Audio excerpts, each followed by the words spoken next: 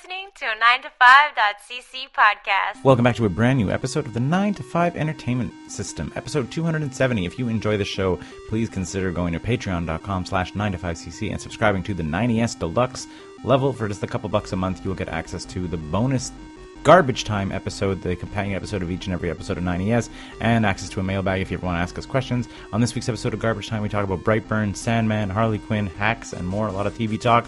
But on this, the main episode, the episode you're listening to right now, we talk about Ron DeSantis, chess drama between Magnus Carlsen and Hans Niemann at the Sinkfield Cup, corporate logos on hockey jerseys, the Queen died, and maybe we should stop paying dues to the monarchy. We talk about bog bodies, Anthony Fantano versus Drake, and John watched It's Pat. All this and more on 90s.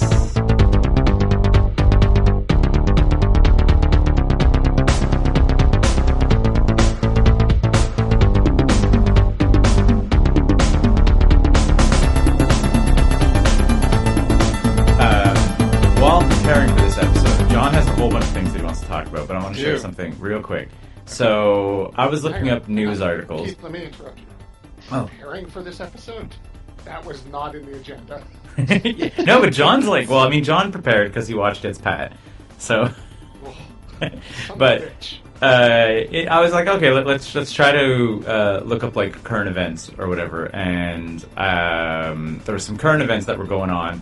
Ron DeSantis shipped some people, a couple plane loads of people, and just like flew them under like cover of darkness into Martha's Vineyard out of Texas, which I don't like. I'm tracking this whole story very weird. Like, how is the Florida governor shipping people out of Texas? It's insane. But anyway, but the reason I think he's looking to own the libtards. Oh, am I wrong? Where this storyline popped up into my feed though was closing the window. Train going by. Was that Ron DeSantis is playing chess where Democrats are playing checkers, right? Because I was actually Googling, like, the chess drama, and read Ron DeSantis drama, like, snuck in. And then I was like, okay, I'll watch this Fox News think piece on Ron DeSantis, master strategist of just flying illegal immigrants to Martha's Vineyard. I thought it has backfired spectacularly. They, like, fed all those immigrants, and they like took care of them. Now he's being brought up on kidnapping. He brought illegal immigrants over a state border, and that's apparently a federal offense. Oh yeah. No, it's insane. But obviously Fox News is defending the take. But so I was like, okay, I'm gonna like watch the Fox News think piece to be like, what is there a spin on this or whatever? I'm gonna try to do it. And like within 2 minutes of watching the Fox News think piece, they allege that in the first 2 years of the presidency alone, more than 4 million immigrants have come into America. And I was like, actually, they specifically say more than 4 million people have crossed the border. And I was like, are they talking about tourists? Because that number seems wildly high. And the real number is about 400,000 maybe a year, tops. Okay. Like tippy-top. not 4 million, because I was like, that's too many. Yeah, I was like, you can't like be bringing in small cities worth of people, or like not small cities, like big cities worth of people in 2 years. I was like, the infrastructure would be like collapsing even worse. Not saying it's not, but I was like, oh man, I was like, and then I realized that they might be misquoting like tourism stats, where it's like 4 million people have crossed the border, like Canadians coming back and forth, like. You know? I mean, or they're going to issue a retraction 3 months from now on one page of their website that nobody's ever going to see. And I was thinking about that. Like, apparently it's not even 3 months from now. Apparently they do it every hour. Like, they have like omissions and corrections like all the time. But like again, not in the main story. Like they'll do it yesterday's. Oh, here are the omissions and corrections from yesterday's news thing or whatever, and it just like has like the scroll. It's just like a spinning reel too fast to exactly. That's it. Which I was like, oh man, and I was like, that's got to be marching orders too. Is the worst part. It's just like just say whatever, and then we'll do our due diligence by correcting it later. But everybody already has seen the clip or whatever. I was like, people just going around. Anyway, it's insane. It's crazy. I like to think the corrections are showing up like they would in the end of the 90s X-Men cartoon. Just like off to the side as this bad CG of all the characters spins around. Just starring scrolling. Voices of, and you're like squinting, looking at the bottom corner as like an 8-bit Gambit does a 360. You're like, I also found it really funny that I think it was like YTV, I think, did that a lot, right? Like, for some strange reason I had it where it's like YTV would like smush the credits into like a quarter of the screen while they were showing something else, and those credits were like on fast forward. You're sort of like, everybody who worked on this show got their dues. Just like at a quarter of your not HD screen jammed in the corner on fast forward, and you're like, perfect. Credits. I mean, in the modern era, Netflix just doesn't show them anyway. Have you ever tried to watch credits in Netflix? Can't do it. You have to like go over and like you have to say like, oh, watch credits. Otherwise, it like tries to just get rid of them. Oh, I didn't know there was a button. The last time I tried to, it was just always cut to something else. No. If you're there's like something highlights or whatever on the bottom. I mean, maybe depending on the browser or whatever service you're watching. You have to be careful because otherwise you get 8 minutes of credits. Because it'll show you the regular credits and then every Spanish language credits, and Polish credits. You know, Disney Plus like somehow hasn't worked out a way to calculate the runtime of an episode minus the credits. So you're like, oh man, this episode's 40 minutes. You're like, no, it's 30. Like, that's just 10 minutes of foreign language credits after the episode that you're about to watch. Like, just deduct that from the runtime, and you'll have a more accurate idea of what you're gonna be watching. So anyway, so I don't think just shipping people on a plane up to Martha's Vineyard is playing chess while their opponents are playing checkers. However, human trafficking. Shoving anal beads up your butt that can vibrate remotely while you're playing chess. Are you now playing chess while your opponent's playing chess? The thing about the anal beads is it was one person on Twitter who was like, haha, I bet Neiman put anal beads in, and that's how he got the messages in. It's our anarchy chess, I want to say, is the like it's the subreddit that started it. Like the anal beads thing? Yeah. Oh, that's awesome. It's totally on brand. I check out Anarchy Chess all the time. It's fucking great. Yeah, like, that's it. They do these long posts. Internet sleuths have pointed at our Anarchy Chess as the like origin of this. That's what is now being reported as possible news. Yeah. So this was like 2 weeks ago at something called the Sankfield Cup, which is like an invitational for grandmasters in, I think it's Philadelphia, one of the American cities, smaller ones, and it's the top-ranked chess player in the world, darling golden boy of the chess world, Magnus Carlsen, no? Magnus Carlsen. Magnus Carlsen. Yeah. So if you haven't heard of him or ever checked out any of his streams or whatever, dude is awesome. He's like really good on the mic. He plays insanely aggressive, intelligent chess. He is probably the greatest chess player of all time, like way better than the guys in the 90s. Mm-hmm. And he will get drunk on champagne in a hot tub and smash people on chess.com while trash talking them on the mic. Like, dude is just super fun, and he's like, young too. He's like 31, right? Like, yeah. So he gets invited. He's on a 53-game winning streak when he goes to the Sankfield Cup. Everybody's expecting him to win it because, of course, he is. He has a goal of getting to, I think, 2,900 ELO in the chess ratings, which would make him definitively the greatest player of all time, although he probably could already win that title. Who's he playing against? Hans Niemann, who is a 19-year-old, freshly minted grandmaster who is really kind of a squirrely, weird dude. And chess player being a squirrely, weird dude? Yeah, this actually gets into the story, right? So I'm going to get there, but Hans actually says that about himself. He's like, why are you expecting me to be able to explain myself well? I'm a 19-year-old who plays chess 14 hours a day. Like, I don't know how to deliver good speeches. What are you fucking doing? Anyway, so what happens? He plays a game against Carlsen, and he beats Carlsen.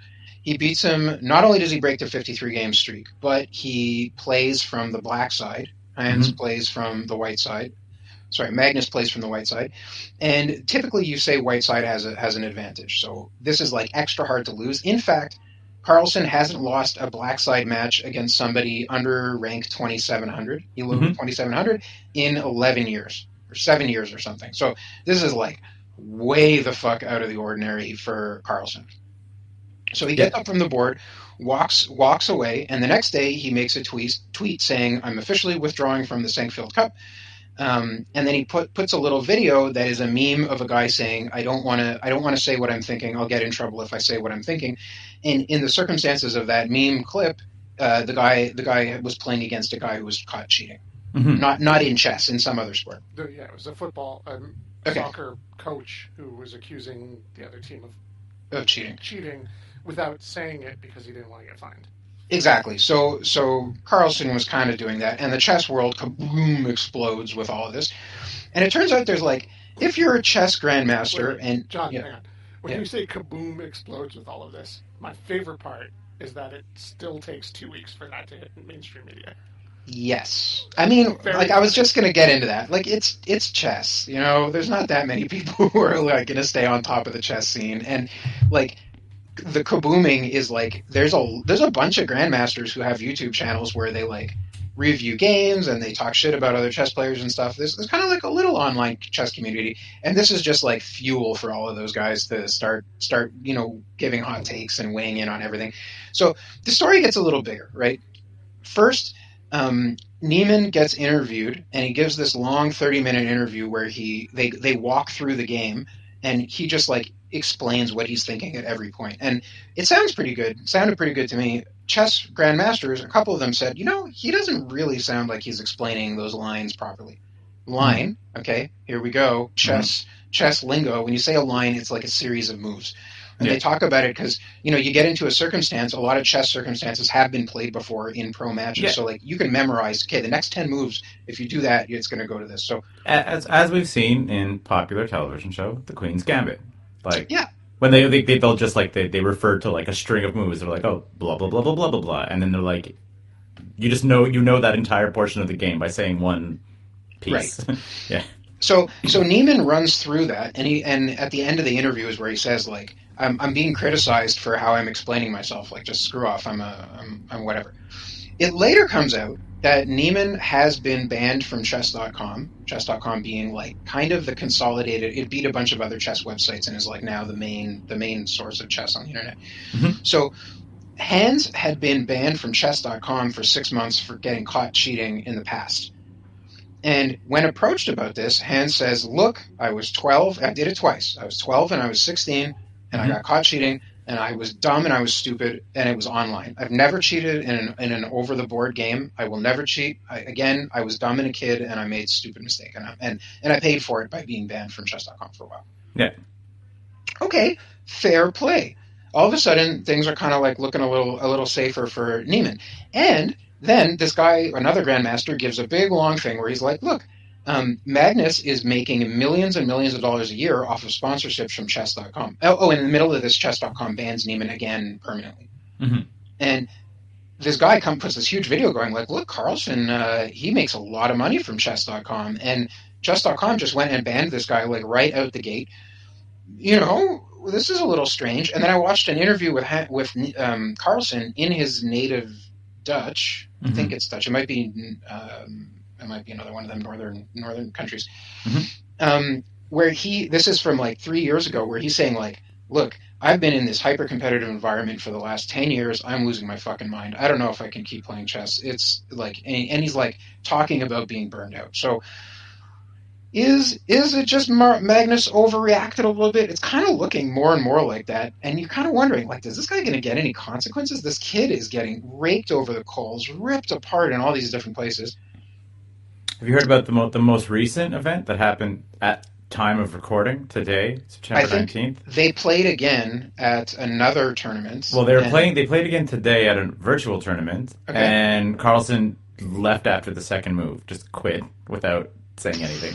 Wow. Yeah, I did not hear that. Yeah, it was Niemann moved first as white, Carlsen moved as black, Niemann moved as white, and then Carlsen just quit. So they're like, there's no explanation, and the online hosts were left stuttering as Carlsen's cam footage disappeared from the stream, and then followed by Niemann's. Like, just like, see you later. Like, what the fuck is going on? And they're like, there's no and obviously everybody's saying there's no way that it would be like, oh, like Carlsen knew he was cheating again. You're like, it's an opening. Yeah. Like there's nothing in an opening that could even possibly be construed as cheating. It's impossible in two moves to decide, oh, this kid's cheating. What or is something. going on? So I later watched the game that Carlson originally freaked out over, with analysis from a grandmaster talking about all the moves and like what was happening, where the really critical points of decision making were, and then like talking. Okay, he took 10 minutes to make this move. Like he was thinking about every single possible corner. Yeah, I mean, or getting secret signals transmitted through his anal beads. That's right.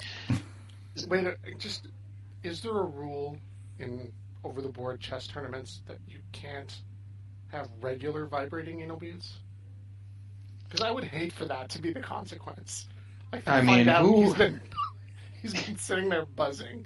If you can't play Grandmaster level chess with the vibrating anal beads in there, I mean, what is even the point? I mean, like, fair question. He's just got it synced up on the Bluetooth to buzz to, like, Daft Punk. Right. And everyone's jumping all over this, saying that, like, that's where the hack comes in. The security at the Saintfield Cup went and instituted a 15-minute delay in the live games that are being played after this event. Instituted a 15-minute delay and started using RF scanners on all the players who came in, and Neiman immediately threw 3 games. What? Oh, man, the new season of Queen's Gambit is going to be crazy. That's what... I was going to say, like, where do the Young Bucks and CM Punk figure in? Seriously. Like, oh, there's all this drama going on in pro wrestling, and chess is like, whoa, hang on. hold my goblet. You don't have the monopoly on insane drama, professional wrestling. Look what Chess Masters can do. Yeah, there's the GIF at the end of the article that I was just taking a look at this. They were just sort of like, it was like Carlson Neiman 2, like, recapped, and it was just like a GIF. It's like, a guy just like moves a pawn up, and then a cat just like swats the board completely off the way. That's crazy. I didn't hear that about today. Oh man, I bet you there are YouTube videos. People flipping themselves out right now. Apparently the hosts just tried to like vamp for a couple minutes, because obviously it was like probably one of the most like watched streams matches for sure. Because and even like Neiman was just sort of not Neiman, one of the hosts was just sort of like, we were really excited that this was going to happen, because like if there could just be a full game between these two without drama, it would at least be like back to being about chess and not about like cheating or whatever and blah blah blah blah blah. So yeah, who knows? So yeah, and I guess like the criticism against Neiman is that like his ranking has like shot up tremendously quickly, which is I don't think unheard of, but is like puts him into like hardcore prodigy sector, right? It puts him into the trajectory that will make him far and away the greatest chess player of all time. Not only is he ranked 2,700, he made 2,700 off of the win against Carlsen. Yeah, 2,700 is like super grandmaster territory, and he's 19. It's very weird. I mean, sure, he's young and he's coming into his like full power, if his full power is chess related, So it does make sense if that's what his destiny was, that this would be how it goes. But it's fair for people to say super unlikely, and also he has cheated in the past, and all,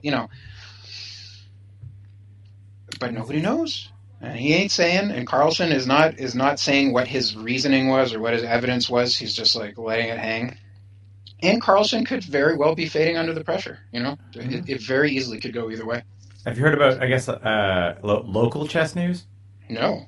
Local chess news. Because remember, I was just Googling chess. That's how I ended on the Ron DeSantis thing. But yeah, local chess news. Quebec just had the first ever World Junior Chess Champion. The first World Junior Chess Champion coming from Quebec, Sean Rodrigue Lemieux. 18 years old and just 2 wins away from becoming a grandmaster. Just won. This is the first time. He's only the second Canadian to win the tournament and the first ever Quebecer to win the tournament. So hey, we have a local chess star coming up, which is, I guess, exciting. First overall pick for the chess hockey team. Chess Brought hockey. to you by RBC. It's so gross. The outcry. So they're deciding to put logos on the jerseys for the hockey teams. Ew. And there's going to be a little RBC logo. On the left side, I think? No, right side. On the right side. On the right side, yeah, because your letters go on the left. No, on the left side. Letters are on the right. So, like, hockey players are going to look like shitty sports cars now? The captaincy is over the heart. The right side is the super trashy RBC. Where does the C go on the jersey? You can look at the picture and then invert it because you're staring at someone face to face. You can picture it in your mind, Keith. The C goes over the heart. Captain should wear a lettering. Actually, the official rule is that it should be in a conspicuous position on the front of the jersey. Yes. So maybe there was like some freedom to be had. But yeah, no, I'm looking at right now. The Detroit Red Wings have it on the right. But we're not talking about the Red Wings. Nick Suzuki's C is over the left side. Yeah, but anyway, so they have a stupid RBC logo that they're putting on, which is the worst. It's a different blue, and it's gold. I hate it. I hated it. I hated it on the helmets, but I was like, and obviously you knew that as soon as the helmets opened the door for like advertising on the gear in hockey, that like it was coming on the jerseys. Mm-hmm. But I hate it. It's so ugly. You have these iconic jerseys. Even you know who's to blame for this? Ron DeSantis? I was actually yes. So I was going to blame the Tampa Bay Lightning for the second that they started skating out, like playing games with a jersey that instead of saying Tampa Bay or the Lightning, it just said Bolts. They were like, anything goes on jerseys now. We don't even care. Like, your logo's not there, your name's not there, your city's not there, just your dumb nickname is there. You're playing a professional sports team with Bolts. You've disrespected the jersey, Florida. Now all bets are off and there's logos. I think it's a straight line from Tampa Bay skating out wearing Bolts on their jerseys, which is not their name. And just now we have logos on it. It's going to be so stupid. It's actually LeBron James' fault. Why? Because everything the NBA does, the NHL will do 2 years later. Except for have a sports team in Seattle and Vegas. I mean, yeah, but they have one in Oklahoma City. So. Wait, yeah, noted hockey fan base, Oklahoma. Hey, we know that a city doesn't need to have a hockey fan base to have an NHL franchise. Yeah. Looking at you, Arizona. They barely have a hockey franchise, though. We must have talked about this, John, that the Arizona Coyotes bungled their having an arena situation so badly that at a certain point, I think we maybe talked about it like last year, they weren't paying rent on their arena, and like the owners like changed the locks, and for a little while they couldn't get into the arena that they played at. And now while they're freeing up money or whatever, they finally managed to free up money to build a new arena for themselves. It won't be ready this season, so a professional NHL team will be sharing the ice with like a college hockey team in Arizona. Oh my God. With like a capacity of like 10,000. It would be like if the Montreal Canadiens... No, like 3,000. 3,000. They're going to build it up to 5,000. Yeah, it would be like if the Montreal Canadiens had to play in the Verdun Auditorium for a season. That's so fucking just sad. 3 seasons. 3 seasons. 2, Arizona State University is not giving the NHL team priority. So all of the Friday and Saturday night games that they want, the university gets first pick. So like they don't have a Saturday home game until January or something. Like it's so stupid. Oh man, yeah, and obviously nobody wants to play there. Like it was even like questioned like what kind of locker room facilities they were gonna get and like whatever else. Like you're like, oh man. Can you imagine you're a professional hockey player playing, like, you're like, what the hell did I do? Until the upgrades are finished, the visiting team has to bus in because their locker room's not on site. Yeah. Wow. Like, they have to go across campus. Yeah, they're going to, like, suit up and ride little shuttles. Yeah. And it's Arizona, so it's probably golf carts. It's also probly hot. Yes. Dude, you're going to get sweaty and gross in your... I mean, heck, that might... get Arizona some wins. Like, if the visiting team's all, like, sweaty and gross from Arizona heat, having to get into a shuttle in full hockey gear. And then jump onto the frozen air-conditioned ice. Yeah, everyone catches cold. Everyone gets asthma. So stupid. But anyways, all that to say, corporate logos on hockey jerseys. So there's now an ugly-ass RBC logo. I think... And once again, because we're knockoffs, not stupid freaking NHL not like doing NBA but knockoff, right? The NBA made the rule where the logo has to be color matched to the jersey. Right, so you end up with like weird, like if State Farm or whatever, even though their logo is blue, if they're sponsoring like a team with like, you know, like the Lakers, it'll be purple and yellow. You know, like it'll like they have to modify. They can have their logo, but it's got to be modified to fit team colors. The NHL don't have that rule, so it's just like the regular ass logo on it. Even if, like Scott said, it's not the same blue as the Habs. The RBC logo is not the same blue, so it's not the same blue that the striping has on the side, like. Otherwise, maybe like it wouldn't look so bad. Like, there's no gold in the Habs logo. Like, if it was Habs blue and then like white logo, you'd be like, okay, at least that like you've matched it to the design of the team. Did you see that guy on Reddit who photoshopped the RBC logo onto all the classic photos? No. Oh, there's a picture of Jean Beliveau with it. It hurt. It hurt. It looked so bad. Yeah, I guess the argument is obviously that like. The like Champions League and Premier League have been doing it forever, right? Yeah, and then it looks so bad then too.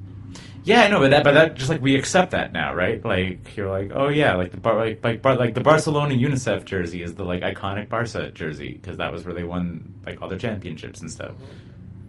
Like, I don't know, whatever. I mean, I just like it on a soccer kit also, like, but there's gonna be some company that's gonna do something horrible.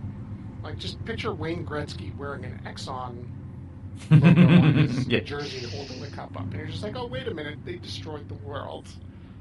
You know? That's fucking horrible. And do you know how much money they're paying to put this logo on the Canadiens jersey for the whole season? $6 million. $6 million. That's not even enough to cover Brendan Gallagher's salary. It's not some like massive amount of like ungodly cash. I mean, it's still $6 million fucking dollars. What's the cap for the whole team? 90? 100 and something? The team is worth $1.5 billion. No, but the salary cap for a season. 60 something? 80 something. Yeah, that's a good chunk of your yearly salary expenditure. Again, yeah, but like how much money they make at like a single home game? Like $2 million. Just tickets. That's not including beer sale. Yeah, exactly. If you count beer and merch sale of a single hockey game, I'm sure it's got to be $3-4 million a game that they make in a single game. Like, it's so fucking messed up. they the number at least should have been much higher. If they're gonna like you're now gonna be on the jersey that people buy and it's constant. Wait! It goes on the jerseys that people buy. Yeah. So now you're fucking. Like, that's so much more dirty. Yeah, I know. If you buy a jersey from the Habs, it's like the official. Now you're advertising one. RBC. Now you have the RBC logo. Yeah. Ugh. It's friggin' weird. And it's forever. Those sports highlights don't go away. Yeah, exactly. That's it. It's like that. You have evergreen advertising content, right? Like you want to show like Nick Suzuki's first goal as a Habs captain. It's always going to be with an RBC logo on it. Like anytime they go to those highlight reels. Okay, that does make it sound like they got off hella cheap even more. Right, like those Tim Thompson Hockey Night in Canada videos where they play Rush and they show the Canadians and the Bruins playing over and over again in the playoffs. Now it's going to be just ads there, plastered on it. It's just, ugh. It's shitty. Guys, I have more drama. No, hang on. There was something about this advertising something. I had a segue for the Queen. Damn it. I can't. Oh yeah, money. So John and I were talking about this. Oh, first of all, the best take I saw was the Queen's funeral today on September 19th. Pat, like BGP Pat, was just sort of like just finished watching spoilers for season 6 of The Crown. I was like, it's great. Season 6, probably like season 37. Think how long they could drag that shit out. I don't know. They're already like the most recent season's already in the 80s and 90s though. Oh really? Like, okay. Yeah. They do like time skips. Like I feel that like their time skips are going to be bigger. Like the most recent season was just Diana, and I was like, I don't think anything like real interesting happens until later. Like I don't think they've even announced the next season because I don't think there's any like. They knocked her off for getting with a brown guy, right? That's what happened. That's the conspiracy theory for sure. Yeah. But yeah. So we talked about like what. So first of all, I was looking what we would need to do to extradite ourselves from the monarchy completely from Canada, and I was reading this article about like constitutional like historians and stuff like that say that Canada would probably be incapable of doing it because the way the Constitution is worded, that it would have to have unanimous support from the House of Commons, the Senate, and the provincial representation of all 10 provinces. So they're like, that level of support is like pretty much unprecedented just politically to get out of it constitutionally. I mean, that might be the rules, but I feel like if Canadians made a big fuss about it, and that's what became, exactly. Well, that was the article was that they were saying is that there's like 50% of Canadians think that we should. Yeah. But you're like, that's not enough for unanimous support. And you're like, especially in a world of like polarized politics that we have right now. Yeah. Right. So that was like their analysis, like their legal analysis is they were like, it just would not fly.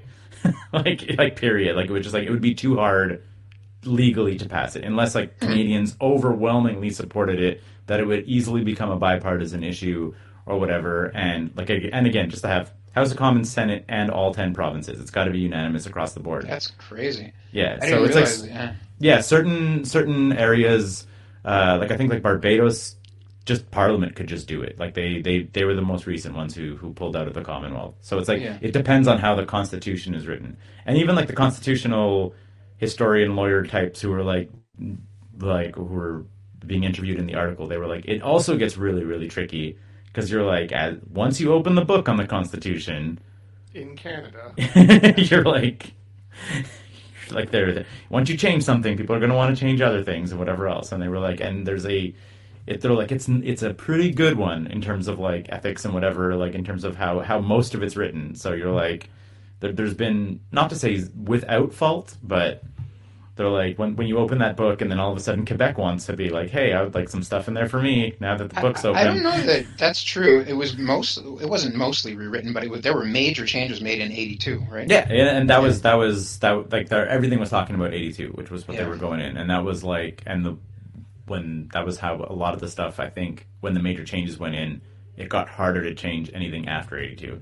Right. Yeah, because anyway. 86 was a nightmare and 92? 91? Meech Lake was 91? Yeah. Didn't that not work? Yeah. Yeah, exactly. Because you can't touch the Constitution in Canada because everyone starts screaming and fighting. Yeah, that's it. Quebec provisions and the Maritimes and Alberta lost their minds, and it was like 15 years of insanity, and it ended up in the referendum of 95. Like, just don't do it. Leave it alone. You leave the Constitution alone. And then I was like, so what is the cost of... So it was unclear as to what the cost was, as to whether it was maintaining membership in the Commonwealth. So this is kind of interesting. So Canada pays more money into the Commonwealth than any other country besides England itself. Really? But what's really interesting is that money is actually going into like significantly less fortunate countries in the Commonwealth. So there's like, it's like a weird like humanitarian thing that like education services and stuff that are going in, which is crazy. Like you're like, oh, the Commonwealth is like helping build schools in Barbados or whatever, and you're like, oh, weird. And I was like, I don't think that's how that money should be chosen to be spent, but weirdly a lot of that money does seem to be going, like the Commonwealth cash seems to be going to like lesser fortunate countries of the Commonwealth through this weird channel, which I was like right result but wrong reason. Yeah, exactly. It's like you're like, I was like kind of the wrong reason to be like, oh, we're helping you because you're a member of the Commonwealth. I'm like, you should just be helping the less fortunate country. Like it shouldn't be because you're part of a special club. But if the country's getting help, like it's still probably could use it.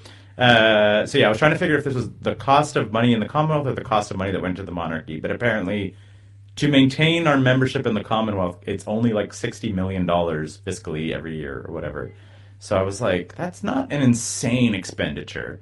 Mm-hmm. Like, in terms of like federal budgets and stuff, that's, like I said, is do we get anything out of it? I don't. That was what I was trying to be like, what's the upside of it other than, I guess, like I was trying to figure out like what the perks of the Commonwealth were for us as one of the countries that pays into it the most. Like embassies. embassies. I guess, yeah, that's a big deal.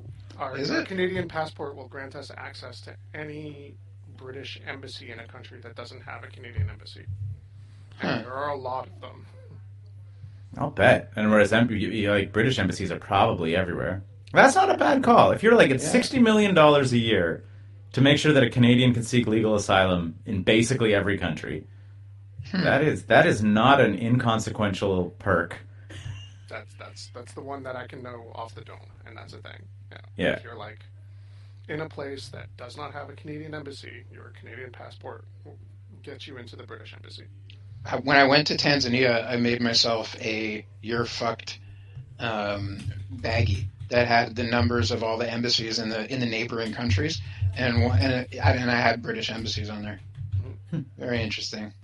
So yeah, I was like, man, if that is the only perk and the cost is only $60 million, that's not nothing. I don't know. That's a pretty big perk, dude. Like having the ability as a Canadian traveler to basically be assured. I get it. I don't know.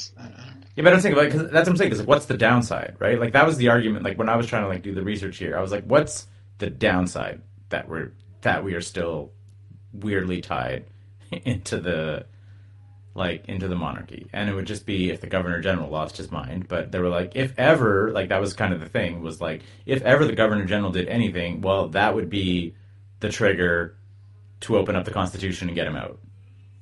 Right? Mm-hmm. Like that's what they were saying, is it would be like immediate if the Governor General actually tried to like use any of the powers of like that the Governor General like has. I mean, unless it was a prime minister doing something really shifty, and like we have majority governments elected with 35% of the vote. It's entirely possible you could have 60% of Canadians fucking hate what the prime minister does, and then all of a sudden the Governor General looks like a hero.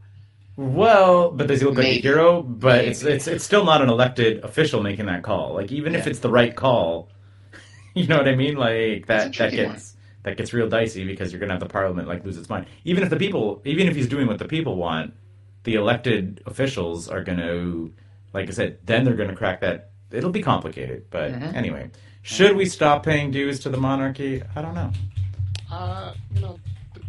The UK is a nuclear power that are intrinsically tied to us as a military ally. Mm-hmm. I don't think that's the worst thing, not to be completely reliant on the Americans. Yeah, having like other nuke buddies. We get in nuclear level troubles with the United States of America. We're gonna have bigger problems than whether or not Britain is our ally. I don't know. Like, they ain't gonna do shit. Mm-hmm.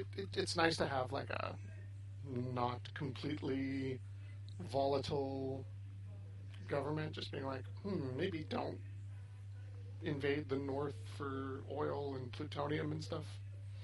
Yeah, I would say, yeah, exactly. When you have a president go on the news and be like, maybe we can just buy Greenland. Okay.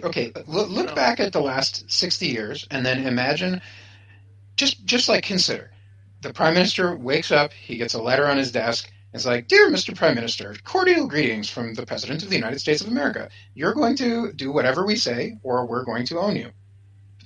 Kindest regards, President of the USA. Like, if that had happened, and then like in the instructions, you keep it on the down low. You're gonna agree with us on all of our trade demands, which kind of happened when Cynthia Freeland went down there, and we get to have a high standard of living and not be dominated by the Americans in exchange. Did that happen? Maybe 50-50. Yeah. Like I said, I was really trying to look for compelling reasons that we would want to withdraw from our relationship with England versus like for and against, and I don't know. Without like an incredibly compelling one, and it's just such a pain in the ass. I kind of see it never happening. Yeah, exactly. That's it. And like I said, there are a couple upsides, so that's what I'm saying. And like then I don't know what the downsides would be. So who knows? Yeah. Let's take a pause. Yeah. I guess the most important question here, though, is, John, will you request a portrait of King Charles III? I don't see why not. As a citizen of the Commonwealth, I'm entitled to one. And the size I would like is the biggest, please. Please give me the biggest portrait of King Charles III as possible.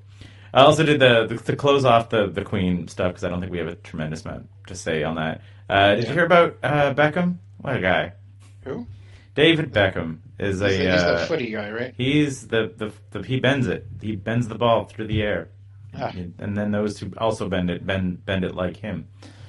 It was kind of cute. He was like, my family was like, they were like real royalists. They were like like stand at attention whenever the national anthem is played, like even when there's television. And he's like, this is what like my family was about. And even though one of the MPs like formally like extended an invitation to him at the funeral procession, he was like, I don't think my family would like want that for me. So he like legit waited 13 hours in line to like pay his respects at the funeral. And I was like, it's kind of nice to not just like abuse your station as like the biggest footballer that the country's like not the biggest, most famous footballer of the country for sure. Like he's the Wayne Gretzky of English football, I would say. Sure.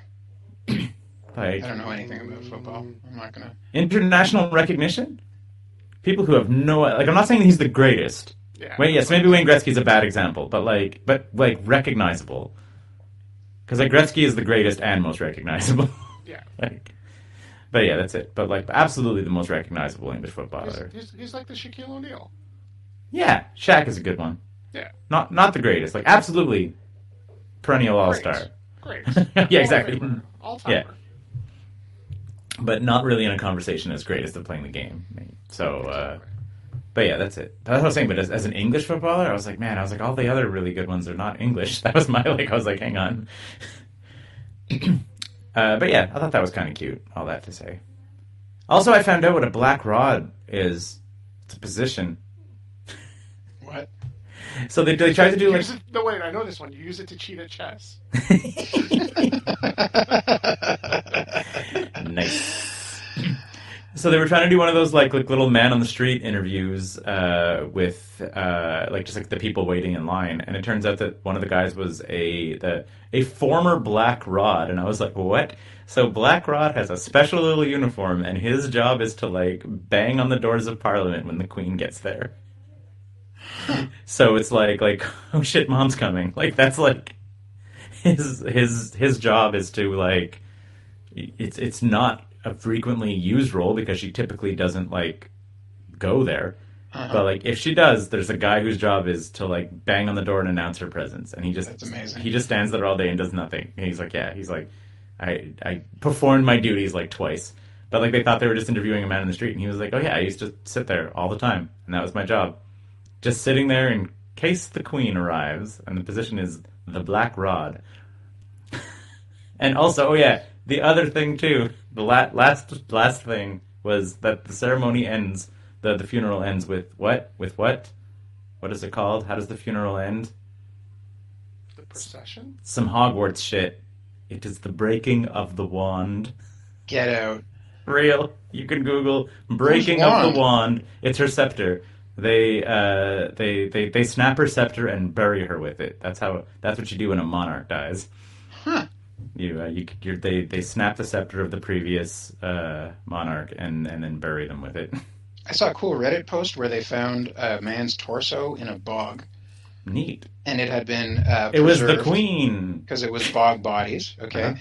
And they found that the nipples of the torso... It was just no head and nothing below the waist. So the nipples... Hang on. Just pause real quick. Why are you interrupting? No, because... Wait, when you said... You casually said it was bog bodies. Is bog bodies the subreddit that you were like, and are you sub to it?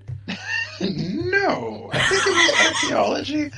Okay, because I was like on Reddit, and it was like a bog, but bog bodies, and I was like, are we sub to our bog bodies?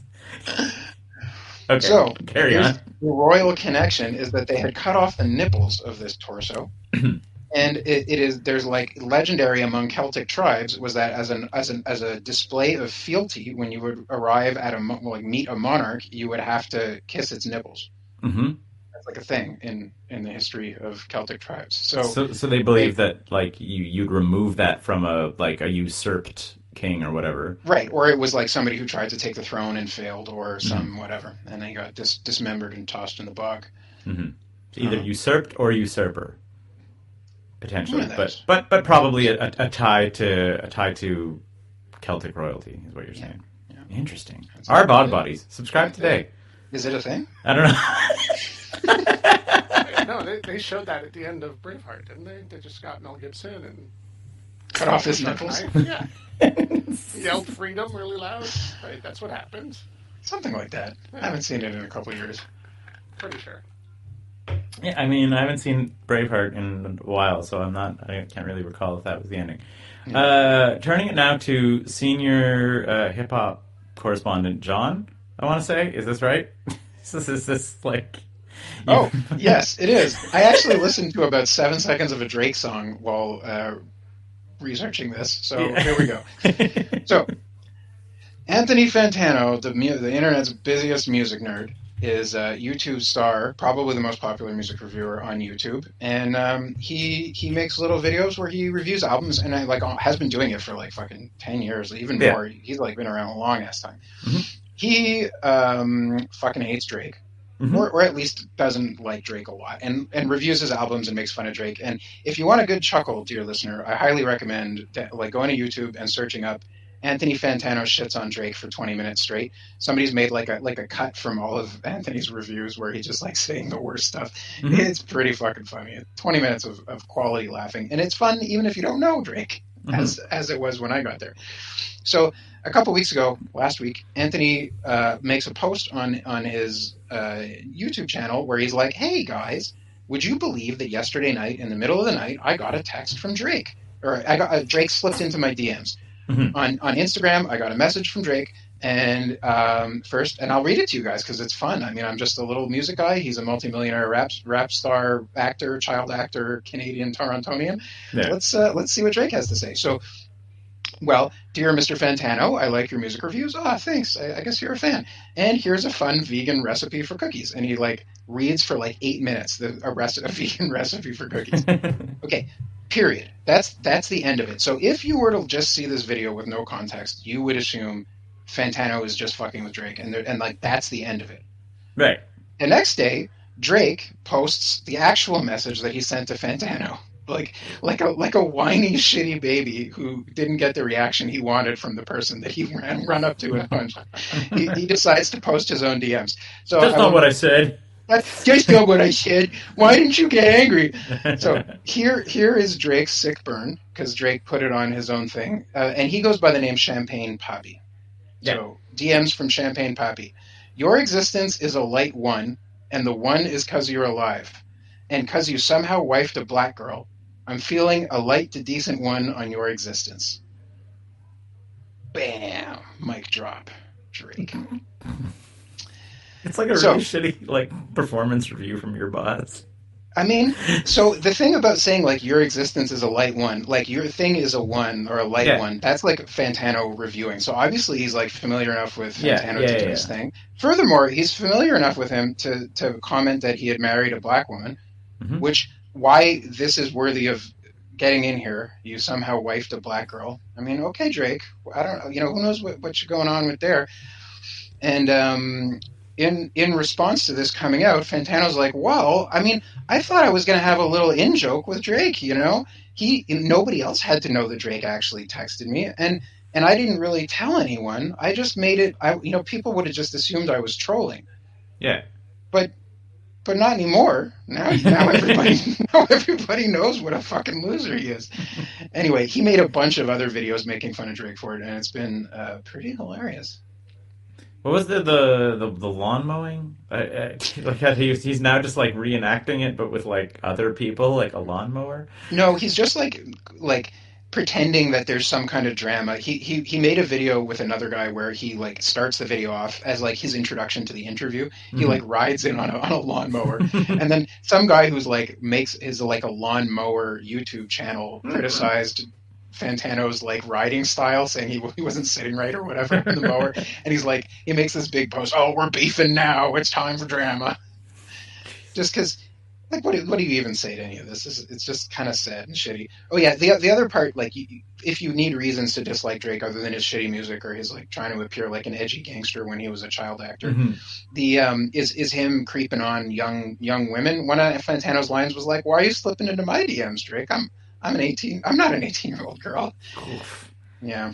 18 is being generous. It is. He was slipping into DMs of much younger women, including Stranger Things, Millie Bobby Brown, and Billie Eilish. Yeah. Drake, no. Drake. The only things I really know about Drake is that he can't play basketball. Oh, yeah? It's like he's it's who the like. Did he play against Sandler and Sandler like wrecked him? Because Sandler plays basketball. Adam Sandler? Yes. Okay. Like he goes to the local Y's wherever he's filming and just schools people. Yeah, cool. like all the time. Like he's just an unbelievable like street ball player. Like it's just like everybody's like, it's not even a jokey thing. Like there's a couple guys apparently like Clooney's really good, whatever. But like in celebrity circles, they're like, yeah, like Sandman is just like plays hours a day probably. Like it's just a stupid thing. Really good at basketball, and I think it's like Drake was like, what do you mean? Like blah blah blah blah. And I think Sandler just obliterated Drake and his boys. Amazing. Like Sandler and his like guys who he plays with. Drake and his boys. I saw a YouTube video where some guy was driving in Toronto traffic, and then like a big thug-looking dude walks out like right in the middle of traffic in front of him, and is just like, "Fuck you! I'm standing here now. You can't do nothing about it." Mm-hmm. And then the guy is security, and then Drake's train of like 4 giant Escalades rolls out in front of the guy, and then the guy's like, and then he walks off and gets in the last Escalade and drives off. And it's just like Drake being a colossal piece of shit with his private security in the middle of traffic. Yeah. I don't know. Are there any Drake songs that I really enjoy? I would like to know. I tried to listen to 2 or 3, and all of them were unlistenable to me. Back to Back, his diss track with Meek Mill, very funny. Okay. Very good. Funny. Recommend it. Yeah, it's good. I mean, Started from the Bottom Now here is like good. Like it's girl talk good. You know, like it's like super iconic. Same thing with Hotline Bling. I'm like they're iconic little tracks, but are they good? Not Nice for really. What's a good track. That's the one that Big Freedia produced. Okay. Nice for What? And is it like Turn It Nice for What? Is that like Turn Down for What? Because the video for that was awesome. Yeah. So it's directed by the Daniels. Yeah. And starring the Daniel. You know, the Asian dude is the Asian Daniel. Yeah. Awesome. He directed himself into that video, humping his way through the ceiling. Fucking so good. You can immediately see how you get to Everything Everywhere All at Once by watching that music video. Like you're like, yep. It's the director. I really got to go check that out now. Yeah. Well, it's directed by the Daniels. That's awesome. John, you haven't watched Everything Everywhere yet? Nope. Oh, you really should. No, but I watched It's Pat. You did watch It's Pat. You were waiting for it, listener. Minute 43 or something. Hold on. We previewed It's Pat in Garbage Time last week. Yeah, exactly. That's it. If you want to know why John watched It's Pat, tune in to go to 9to5.cc/Patreon. No, wait, wrong one. Patreon.com/9to5cc. I mean, if you go to our website, you can also find the link there. But anyway, so we did a job where we ranked all of the SNL movies, which we still need to kind of like hammer out a couple tiebreakers. Yeah. But we unanimously declared that It's Pat was the worst one, and then we realized Sight Unseen? Like we had not seen the movie. Yes. Yeah, exactly. That's it. Like, I mean, well, but I had seen some sketches, and I was like, well, this is the worst of the sketches. And it was like a unanimously panned movie that destroyed a comedian's career. Yeah. And so we decided that since it was John's turn to watch the best movie ever, we thought that the best movie ever might be It's Pat. It might be. And was it? It was. So... Okay, so what is It's Pat? I had like sort of criticized it and the sketches kind of as being like, what is the joke here? Is the joke that Pat's like androgynous? Mm-hmm. Actually, no, that's not the joke. And in fact, the overall message of the film was kind of positive. It's like it like ends on a just be yourself kind of note and don't feel bad about it. And even like they could have gone into territory. Think it came out in 1994, right? So we're in Ace Ventura 1 territory where it's not a trans person, but like a I don't know what it would be, what the villain in that movie was. But like a big part of the humor of the second act of Ace Ventura was like him freaking out about having kissed a man who was dressed as a woman. Yeah. You know? Like gay jokes aplenty in the 90s, and like and trans jokes probably even more. Seemed like you could just take all those shots if you wanted to. Absolutely, and this movie did not take those shots. Pat was like, the problem now is that without that as a source of humor, which would have been terrible. And the source of humor in It's Pat is that It's Pat is terrible. Pat is like arrogant, self-absorbed, stupid, and callow. It's just like a miserable human being. Mm-hmm. And then you take this like character that's like miserable and you hate and you don't want it to talk anymore. And then how do we get some funny out of this? Mm-hmm. So like just in your head, like what are the situations you could put this character into? You know, does the character lose their job and go to find a new job? Okay. Does the character meet an equally androgynous person to be their love interest? Okay. Does the person's like heteronormative couple next door get like freaked out by him by them, and then one of the male in the normal relationship next door has a sexual desire for Pat? It's like all of these circumstances that they put Pat into are just not funny. They're just like kind of what you would have thought they would do with this movie, and it's just none of it lands. You have Dave Foley who plays Chris. So here's an It's Pat Extended Universe deep cut. Okay. In the sketches in SNL, Pat has an equally androgynous love interest named Chris, who is played by Dana Carvey. Oh. In the film, it's played by, oh my God, I'm all of a sudden blanking on his name. News Radio, Dave Foley. It's played by Dave Foley. Dana Carvey is riding on Wayne's World money. He doesn't need to do It's Pat. That's true. I mean, Dave Foley, I think, what is this, 94? Had yet to get News Radio money. That's right. He needed It's Pat. He needed It's Pat. That doesn't even seem that fair, because Dave Foley was the best looking of all the kids in the hall in drag. Dave Foley's done many funny things, and this was very much not one of them. Chris was just like tedious and by the numbers. I'm just saying, if you were going to pick one of the kids in the hall to be androgynous, you wouldn't choose the one that makes the prettiest girl. Well, maybe you do. Yeah, maybe you do. Pat is is played by a woman, edging up her male, like characteristics with makeup and whatever. And then with Dave Foley, it's kind of the same thing, played by a male and edges up the female. It kind of okay, whatever. It kind of works in the like, this is all really shitty and nothing works. It's like give me a joke, like even if it doesn't land, but give me something that we were like this. I was supposed to laugh here and it didn't work. Okay, so kind of later on in the movie, Kathy Griffith is a character. She plays herself. She's like a talk show host, a radio talk show host who does like therapy type of stuff. Pat is keeps getting fired from all the jobs they have because they are a terrible person and nobody ever wants to speak to them or be with them. And then eventually Pat stumbles its way into like the booth where Kathy Griffith just like walked off the set from being pissed off at Pat. And then Pat just like starts talking to people on the phone who are callers into this relationship show. Okay. And then the person is like, oh, I'm having a lot of trouble with my wife. And the person is like, and then Pat's like, well, you should just not listen to them and you should do whatever you want to. That's life. Ha ha! Well, who are these people? Who these crazy people keep calling me? And then like picks it up. And then another person has another relationship question. And then Pat answers them equally dismissive and condescending. Click. And then there's like 3 or 4 of those in a row.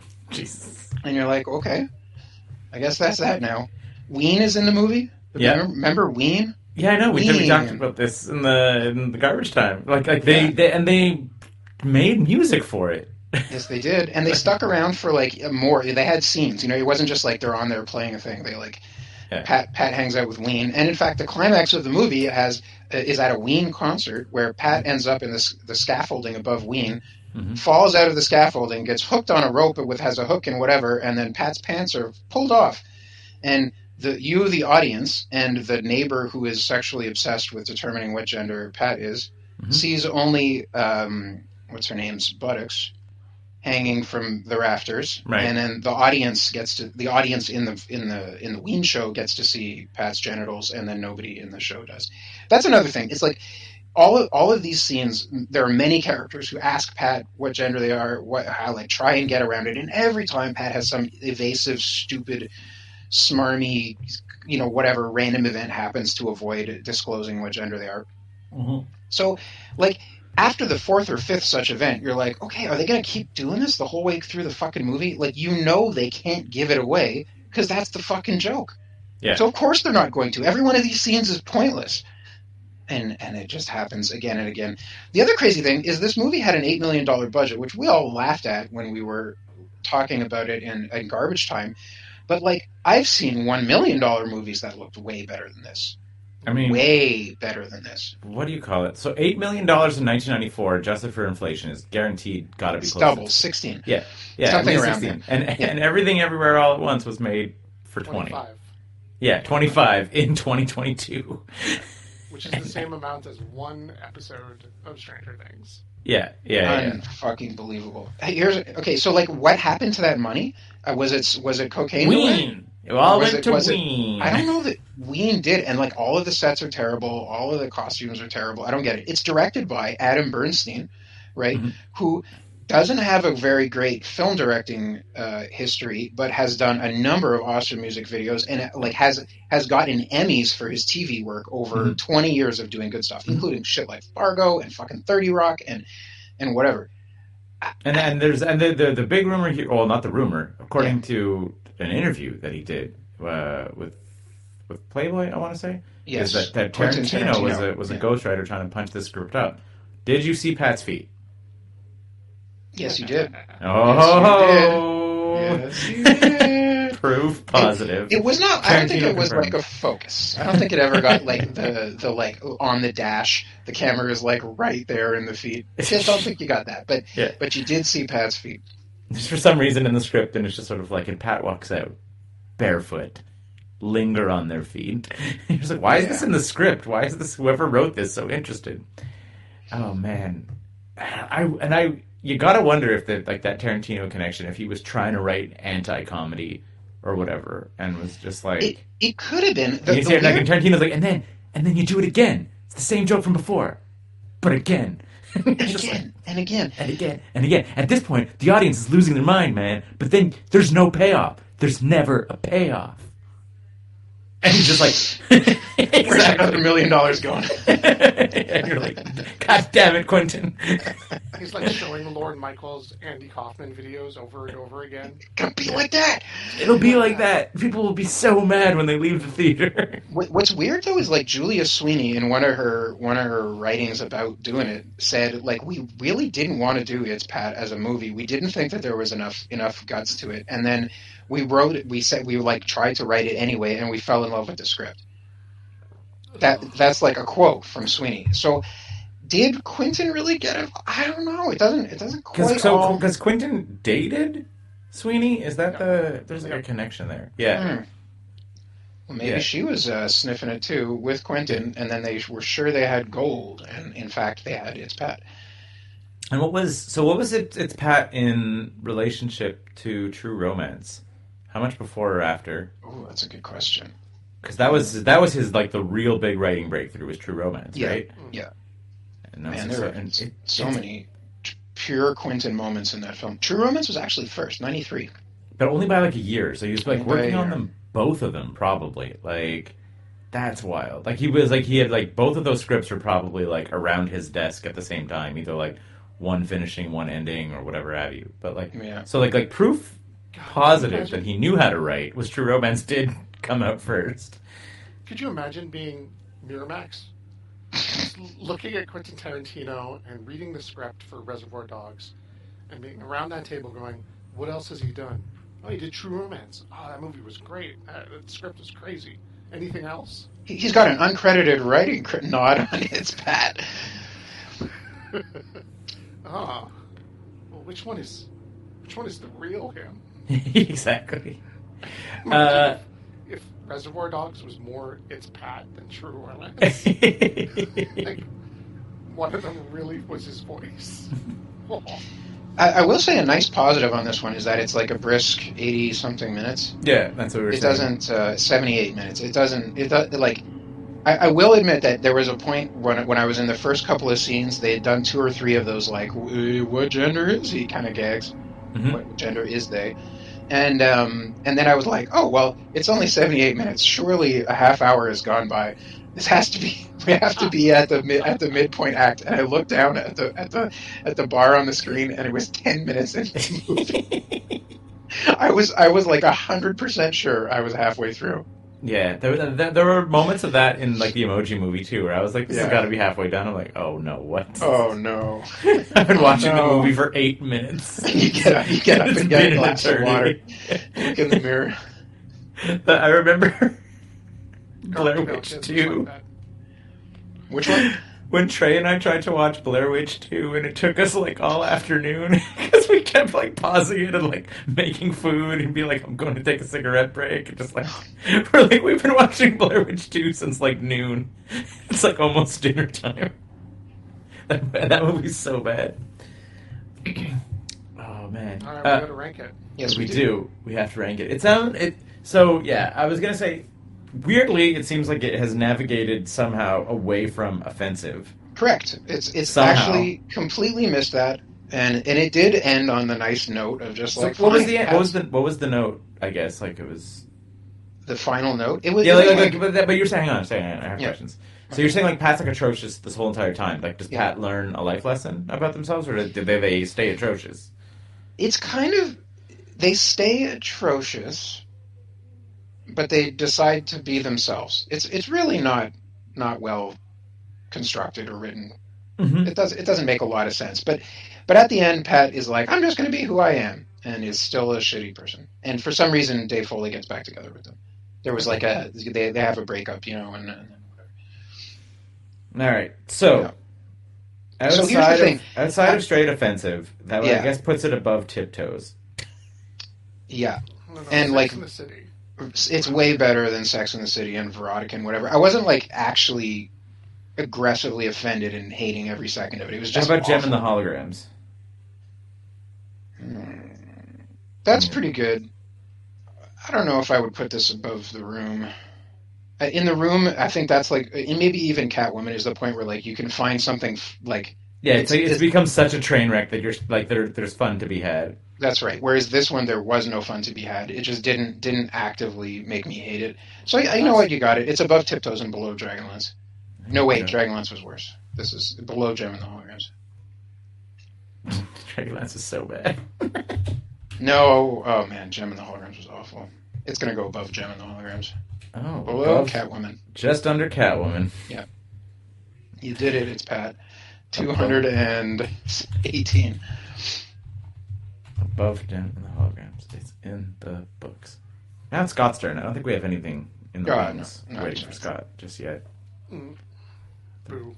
There was some stuff that's in my mind, but I don't know. We gotta. I don't know. I don't know how we're gonna do it, Pat. We could just. What was the second to last movie on on the SNL list? Did you write it down? I don't have it anywhere. We didn't post it. Oh shit! I must have it somewhere. I think I sent it. Oh yeah, I definitely did write it down. I will get it for you right now. I'm not gonna say that. I want to know if this is like something real bad or not that we can give to Scott. This was 90S 269. Thanks for listening. Oh, no, this is 90S 270. 90S 269 is where we did the list. Oh, my document's not open. We didn't put any of that stuff on the list, though. No, I know we didn't put any stuff on the list, but I'm looking at my notes. Oh, no, I apparently didn't write it down. Oh, well. I think I had it written somewhere else. No, it's not. It's in another note somewhere. It is available in the podcast. Yeah, exactly. Go to Garbage Time. Closing comments? Anything big happen? I think we touched all the important things. Oh, there's a crypto crash going on. All of crypto is imploding right now very badly. I hope nobody... And to say very badly, somehow worse than the previous crypto crash. Yeah. Ethereum's down to 1,200 and Bitcoin was at 1,700 today. Yeah. Things are imploding there really bad. We could talk about that for a long time, maybe another time. Yeah. I mean, I don't even know. Like, it's what they were... Yeah.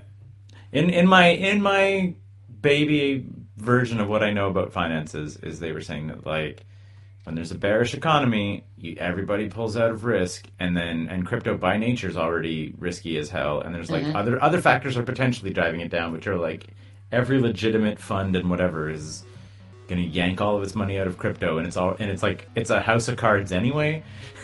Like, so it's not like, oh, it'll dip and recover because it's a real company or it's a real thing. You're like, it's so much smoke and mirrors to begin with, and now if a giant, like, tons of people pull out, the smoke and mirrors will all collapse on itself.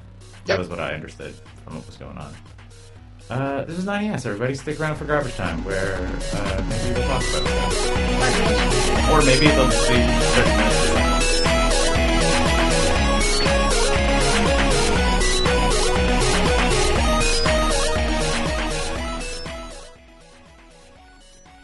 Hi. Thanks for sticking around to the very end of this show. That means you're our number one fan. As our number one fan, maybe you're wondering a way that you can show your support for this. We've set up a few ways, and the boys are going to tell you about it now. If you like this show, you might know other people that like this show, or maybe they'll like some of the other stuff that we're doing on the website. If that's the case, you can tell them all about it using all of the social networks like Instagram, Facebook, Twitter. We're on all of those, or you could just, send people links directly to the website. Or if you live in a world without the internet and you only listen to podcasts, you can tell people about it with your human mouth. There's other ways we could support us. John? If your interest in supporting us extends to the financial section, you might consider patreon.com/9to5cc. If you go there, you can get perks like early content, you can get your questions answered on the air, and you could get extra art. We've been doing this show for a long time, so we kind of know what we're doing. Not really. 9to5.cc. Podcasts, blogs, and comics. Made in Montreal since 2011.